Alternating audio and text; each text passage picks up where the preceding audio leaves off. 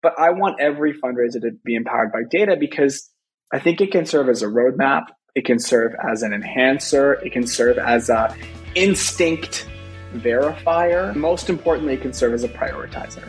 Because if you're trying to do everything, you're going to do nothing. Welcome back to What the Fundraising. I'm your host, Mallory Erickson, and this podcast is for impact leaders and change makers who are looking to fundamentally change the way they lead and fundraise. Today, I'm interviewing Najeed Kassam. Najeed has spent 30 years working in and around the nonprofit sector and is proud to work every day to build stronger communities. Currently, Najeed is the CEO and founder of Keela, an impact technology company dedicated to empowering nonprofits with powerful software. Today, we are talking all about data, data hygiene, AI, and every other favorite tech term inside this sector. That was a little sarcasm if you couldn't tell. Actually, what we're talking primarily about are the hurdles that nonprofits face understanding and utilizing their tech. The first hurdle is the tendency to bury our heads in the sand. Prone to perfectionism, many of us in the nonprofit world are afraid that our data isn't pristine enough and our numbers are not impressive enough. The truth is, says Najeed, things are seldom as bad as we fear, and we are always better positioned for success when we actually look at the numbers. So if you're feeling fearful of all things data-driven, this episode is your point of entry. So let's dive in so you can meet Najeed. Welcome, everyone. I am so excited to be joined today by Najeed Kassam. Najeed, welcome to What the Fundraising. Thanks, Mallory. It's a real pleasure to be here. I'm really excited to get to know you better. I have heard about you from so many people over the last 2 years, and mostly lies, I hope. Mostly lies. Mostly wonderful things about all of your different contributions to this space. So why don't you start by just telling us a little bit about your journey to this sector, to the work that you're doing today, just to give everyone a sense for what brings you to our conversation. Sure. Well, firstly, thank you so much for having me.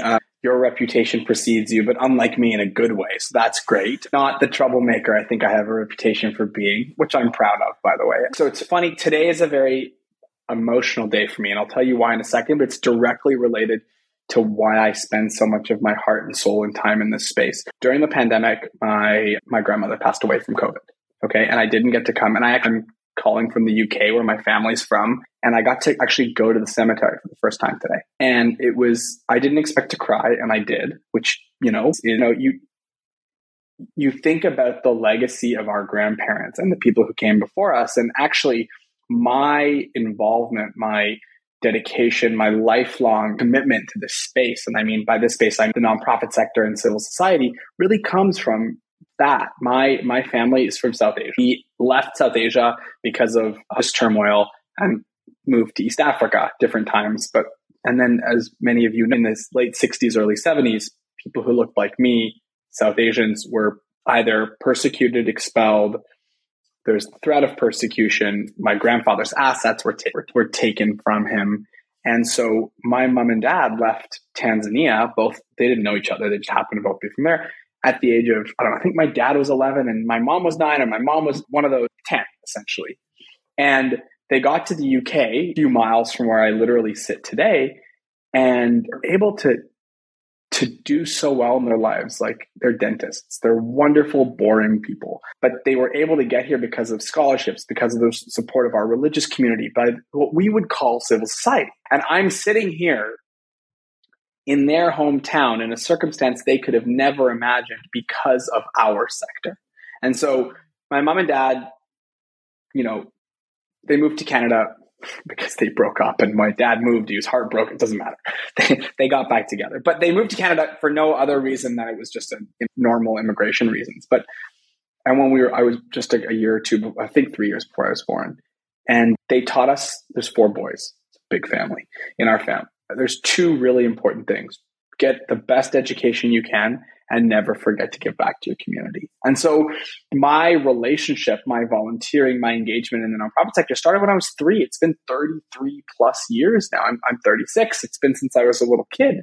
And I've had the privilege of serving our communities as a fundraiser, as an executive director, as a door-to-door volunteer, as a board member, as a charity lawyer, now as whatever the hell I am now, thought singer. I don't want to call it leader, but thinker. How about thinker? I'm going to go with thinker. And I attribute it to my grandparents and my great-grandparents and the struggles they went through and the blessings that the sector gave to us. And so when I was doing corporate law as a litigator in Toronto, the opportunity to kind of give my full time and attention to the space through technology came about. I think I just jumped with 2 feet, and I'd already been in the space for 25 years. So it wasn't like it was something new to me, but it was a new adventure and one that I'm really grateful for. Just before you ask your next question, I think what's most interesting is because I've seen the space from so many different vantage points, from the beneficiary of the services through my family, how that affected them, to, like I said, as a fundraiser and then as a board member and all, I come to the space without the biases and the myopic view of only being a fundraiser, only being a program manager. I think that's what is very interesting to me, that because I've been able to be 10,000 feet and not always in the weeds on everything, but I've also been in the weeds, I hope that my perspective and the mentors and the incredible people I surround myself with who are much smarter than me help me to serve this sector. And my wife and I have a deal. We're very privileged in our lives. We have to do 8 hours of service each a week, every single week on top of our full-time jobs. And we hope to teach that to our kids and our grandkids. And so you asked a very simple question. How did I get here? It's generational, but it's also existential. Does that make any sense? You know, what's really amazing is just how many actual similarities I think you and I hold family history-wise and culturally, although we're from different cultures, but my family is Eastern European Jewish survivors, came to the US ultimately after many displacements, were served by a community center, like were recipients of social services that absolutely saved their life, built their life. And so I was raised with those two same things, education and give back, and have been volunteering since I was probably 5. Exactly. So I really resonate with your story. And I agree. I think for me too, I've never thought about it until you said it that way, but the many perspectives through which I view both the need and the work allows me to have some more perspective when things can get very tunnel vision-y because we're in that hustle. So yes, everything you said makes sense. It resonates. We're both young parents. Our kids are young. And I think what really sits top of mind for my wife and I, but especially me, because this is my day job as well. It's not only my service work, but it's my day job, is that like they're inheriting a world that the values that we're building, the civil society that we are strengthening. And in my graduate school, research was in the importance of civil society democracy. So like this family story wasn't just about like academically, I pursued it before law school. And so how can we teach these same values that our grandparents taught you and I to our children who do not have the same perspective and vantage point? And how can they one up us and better us and bring new ideas and thoughts to our sector? And so that's kind of interesting and exciting and a little bit scary, I think. Yeah, I feel that too.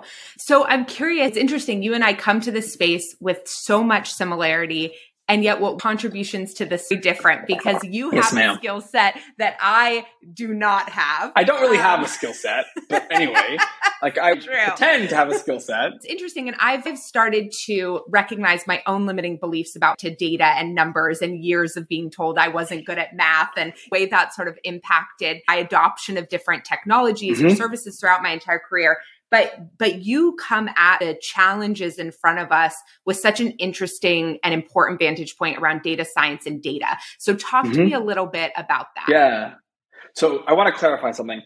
I'm an aspiring technologist. I'm not a coder. I'm not an engineer. I'm a student of technology, and I'm really a student of data. And I think I still write with a fountain pen on my desk every day. Like I'm an old man and I'm a lawyer. So like there's levels of my old schoolness in that way. Jokes aside, we heard for starting in 2000 and then after 2008, power of technology to transform industries. We saw it in cars that now drive themselves or operate with batteries. We saw it in logistics. We saw it in retail. We saw it in security and identity. We see it in banking, where more banking is done on our phones than in the banks now. Right? And so it wasn't a moment, but rather a series of moments where I thought to myself, again, I'm a fundraiser at heart, right? That's kind of what I've done for so long.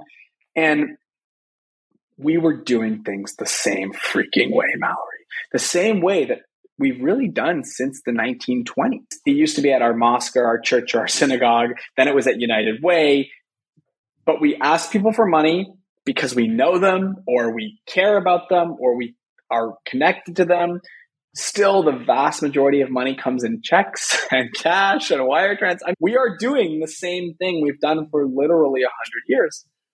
And again, it wasn't like a eureka moment, but I did have one eureka moment, which I'll tell you about in a second. But I was like, what about if we thought about technology not as something we have to do, but something that empowers us to do better, to change the way we work? Beth Kanter wrote a book about how everyone in the nonprofit space is overworked and stressed out, which is true.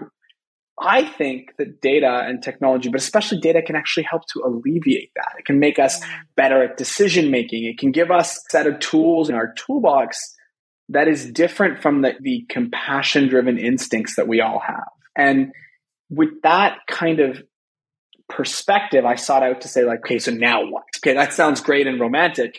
And it started with a lot of twists and turns and mistakes. And what I realized is most people don't like the CRMs they use. Most people don't like the data. They don't understand how to harness their data. So we kind of did there. We started with like, let's build something that people actually like to use. I'm not going to say any names of any other softwares, but there's a lot of frustration. I'm going to go on the record and say there's like borderline anger. Like, you can't be angry. It's not healthy. It's not healthy anyway, but especially at the thing that's supposed to make you better. And so that's kind of started. And then I did have a eureka moment about the use of kind of data itself. It's like, even in our donor databases, our Excel sheets, our papers and pens, there's so much there that we're not using. We're just not. And it's not a fault thing. It's a time thing. It's a lack of education thing. It's a scary thing. It's a fear thing. And so it's like having all this opportunity and just like leaving it on the side of the road and saying, oh, I'll just drive the way I have, even though like maybe the map is telling me like go a different direction. And so it started with CRM, with Kila, but then as it kind of, it was like, let's make every fundraiser a data-driven fundraiser. Every single fundraiser. I don't care if you're 75 years old and you have trouble turning on your iPhone. You can still be empowered by data. Of course, there's the young millennials and Gen Zs up with technology. I get that. But I want every fundraiser to be empowered by data because I think it can serve as a roadmap. It can serve as an enhancer. It can serve as a instinct verifier. Most importantly, it can serve as a prioritizer because if you're trying to do everything, you're going to do nothing. And data can help you guide in that. And that's what gets me so excited. And everybody else in the world is doing it. So why should 10% of the US workforce that's in the nonprofit sector use it every day? And so that's kind of came to it. There was a eureka moment I'll tell you about. Somebody on my team was like, can we buy a sales tool that's powered by AI? And I was like grumpy because they wanted to spend money. I said, "Mah." And then they explained it and I finally agreed. I keep a notepad in my shower. This is true. I actually have a notepad in my shower, waterproof. It's like a scuba diving or something notepad. And I remember writing down, we should use AI for fundraising. And this was like a few years ago.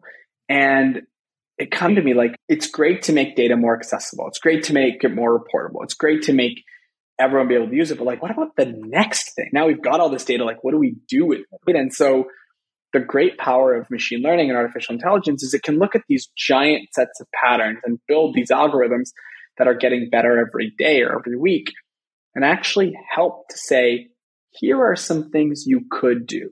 Now, what it isn't, Mallory, is a silver bullet. It isn't saying like, yeah, he's going to take over a fundraiser's job and change everything. No, it simply sees things that we can't see, tens, hundreds of thousands of different data points. It says, this is what is likely to happen, or this is what has propensity to happen. Now go use your fundraiser instincts and actually do your job.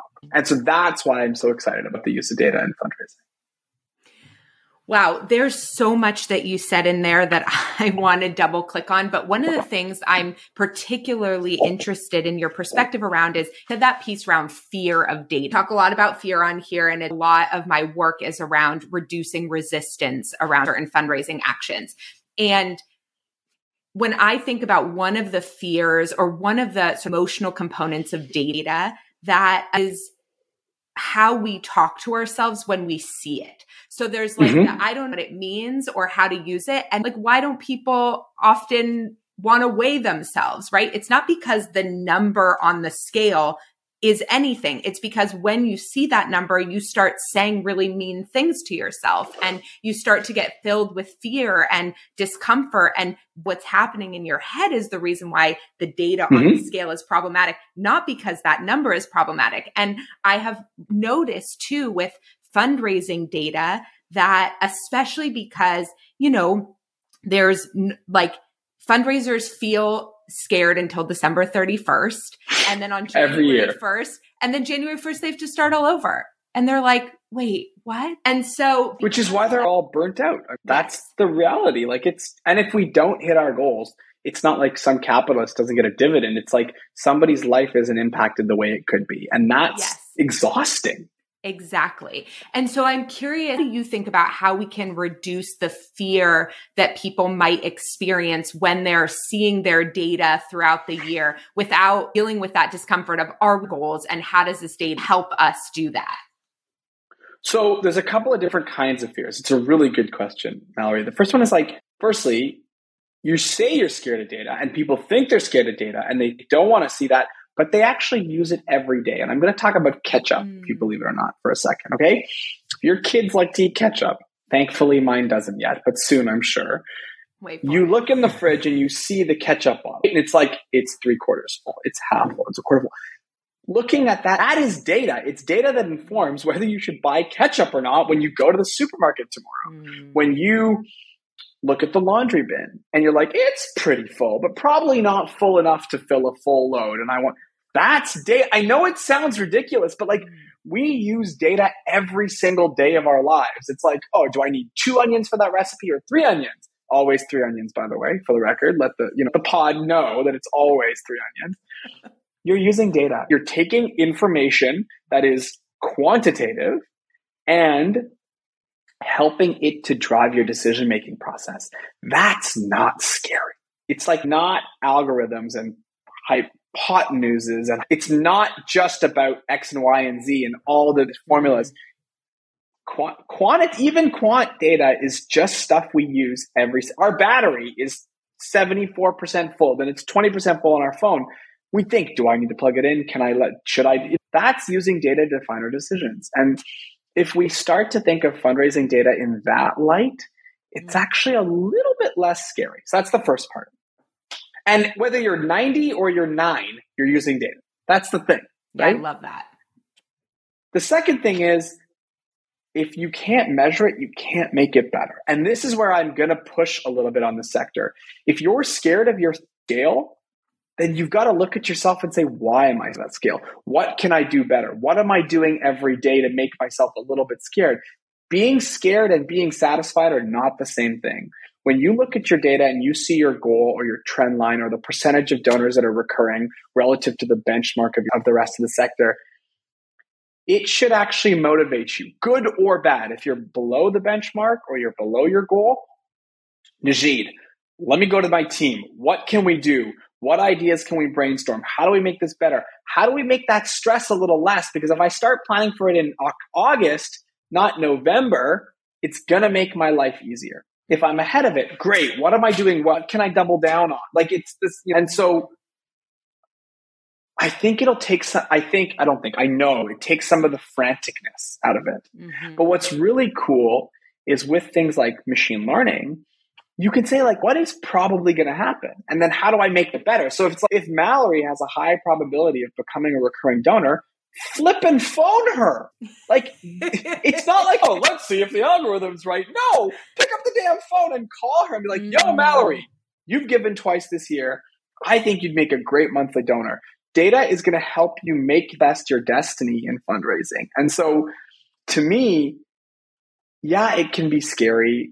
It can be overwhelming. But if you're using the right tools with the right mindset, I actually think it makes it less scary. Because you know what's more scary? Getting to December 13th and being like, we're $11 million off of our goal. And somebody's head is going to roll. And I don't want it to be mine. And I don't want it to be the kids who benefit from our services. And so that's one kind of fear bucket. The second one is that my data sucks. And guess what? It probably does. but it probably doesn't suck as much as you think. And it's actually fixable. So some really common things are like what data is missing, where have people been lazy to record it in your database, what's the format of the data. And instead of being like, oh, it's terrible, I'm never going to get it right. Actually, you know what? The investment of spending 2 hours a week for the next 3 months to make this one thing better is going to make a material difference to how I use my data. So commit to it. It doesn't have to be fait accompli, like throw the white towel up, I'm giving up. Take small pieces about it. And the cool things about one of our data tool, Fundraising Kit, which sits on top of all these CRMs, it's not just for our CRM, is that it'll tell you what's complete and where things are missing, and then you can get to work. So to me, it's like when you get scared about the incompleteness or the messiness, it's not like something you can't fix. And if you commit to that, the value goes back to the first one. It will empower you to do good things or great things, I think. And I think as a sector, we need to have a bit of a mindset shift to be more comfortable with that, because it's impossible that it'll get worse. And I think that's what is exciting to me, because ultimately, like, fundraisers are underappreciated and overworked. If I can make their lives easier and make the product of their work better by using something they already have, to me, that's pretty exciting. And it's certainly noble to spend my time doing. I have so much good advice in there for fundraisers. And I want to ask you one more question before we have to hop off, but think about data perfection. We talk about data hygiene, and I feel like in our sector, we don't really have a idea of good enough. And so a lot of fundraisers wanting to wait till they have perfect data to consider it clean data, to even do things as simple as personalize an email to their list, right? They're worried that they're going to call someone Charles instead of Chuck. And that's not about the data like set being, it's just like it is always imperfect, right? And so I'm curious, how do you all think about the threshold users need to take action? Because that piece that you said is so important, is like the AI indicates who's most prepared for a prompt, not who's going to take a behavior without being prompted. No, and absolutely. So all of it comes back to fundraiser action. It's like that is informative based on the belief that fundraisers are going to take actions and use their brains. Fundraisers are smart people. It's the thing is, like, you're never going to replace compassion. You're never going to replace intuition. You're never going to replace relationships. Like, try to. That's not going to be successful. If you look at a list and you're like, I don't know if the AI got this one right. That's okay. It's an algorithm. It's not some human behind a computer doing this and thinking about it. Like, but back to your question, I'm going to say two things, and they might sound a bit contradictory, but I'll say them. You've got to be clean enough that you can trust it. So like, I like to think of 80-20, 90-10 as the rules. Things like amounts and dates and addresses. Those are the things that are the most important. If you can get those three things right, you're probably going to get it right most of the time, predictions. So I think that, like, it's the threshold, or the way that I think about it. Like, about the very basic things that are required to think about these predictions or this mail merge or whatever it is. Like, think about that. The second thing is, and this is the hard one for a lot of people to stomach, it's okay to screw up a little bit.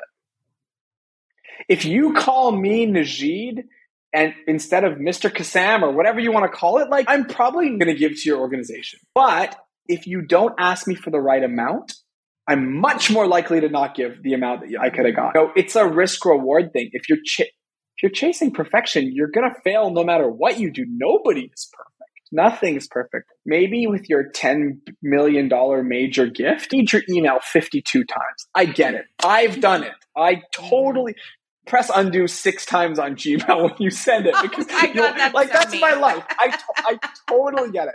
But like, when you're doing a mail merge, when you're sending something out, when you're looking at a list, if somebody accidentally gets a Chicago thing instead of a Minneapolis thing, guess what? It probably doesn't matter, but the time you saved, the specificity of the campaign, the correct ask because the AI's helped smart ask, those things are going to way outweigh the like few times we as fundraisers stumble because our data isn't clean enough. My dad used to tell me a story. There was this, it's a stupid story, but it's so very relevant.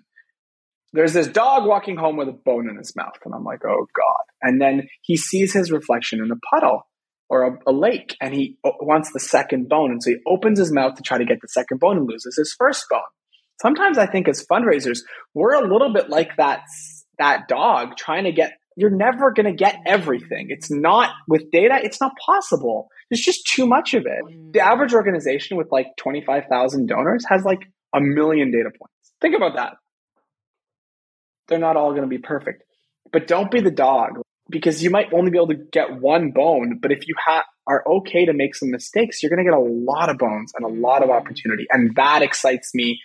And that's a paradigm shift that's sometimes a battle with the people. Yeah, it's really good advice for folks. And I think, look, I'm sure you've dealt with this. I've dealt with this. That one angry person who sends you the mean email back because you got something about them wrong. And those are outlier situations. Likely, they're also not people that we're probably going to give to you anyway. I think our people have a lot of grace. And I've certainly made a fair share of mistakes or had the data be. Oh, so have I. Like everyone has. Yeah. And they are totally survivable. And like you said, ultimately, the action that we took incredibly beneficial. So I think that's just such good advice. It's not complicated. It goes back to fear. That's the thing. It's like we're scared, but like if we can't, and I think this is what I'll leave, and I've learned this the hard way. We've got to be okay trying new things, making mistakes, stumbling a little, because if you're able to measure it to kind of to your success, it'll actually move you towards that goal for December 31st a little bit faster or a little bit more abundantly, even though it's going to be a little bit more bumpy on the road. And that's what I want our sector to get. I love that advice. Okay, yes, let's end there. And I will include links below for folks to connect with you. Thank you so much. No, thank you, Mallory. I really appreciate it. Thanks so much. Okay, this conversation was so fun and there are so many takeaways. Here's what I'm thinking about right now. Number one, AI can harness data and identify important patterns, but it can't replace the work of human fundraisers. Number two, reducing fear around what data reveals about fundraising practices starts with reducing the amount of beating ourselves up that we do. Number three, are you feeling resistant to metrics? Just remember, numbers are your friends, because if you can't measure it, you can't make it better. Number four, there will be misses. AI and data is imperfect, but the overall net positive that comes from doing our best to keep up with data collection constitutes a significant ROI. Number five, the average nonprofit organization harvests hundreds of thousands of valuable data points, and even if they are imperfect, that's okay. It's a process of refinement, and it is still incredibly valuable. Okay, there are so many more takeaways and tips inside this episode, so head on over to MalloryErickson.com/podcast to grab the full show notes and resources now. You'll also find more information there about Najeed and Keela and Fundraising Kit. Thank you for spending this time with us today. If you enjoyed this episode, we would love it if you would give it a rating and review and share it with a friend. I'm so grateful for all of my listeners and the good hard work you're doing to make our world a better place. And if you miss me between episodes, stop by and say hello on Instagram under @whatthefundraising_. Have a great day, and I'll see you next week.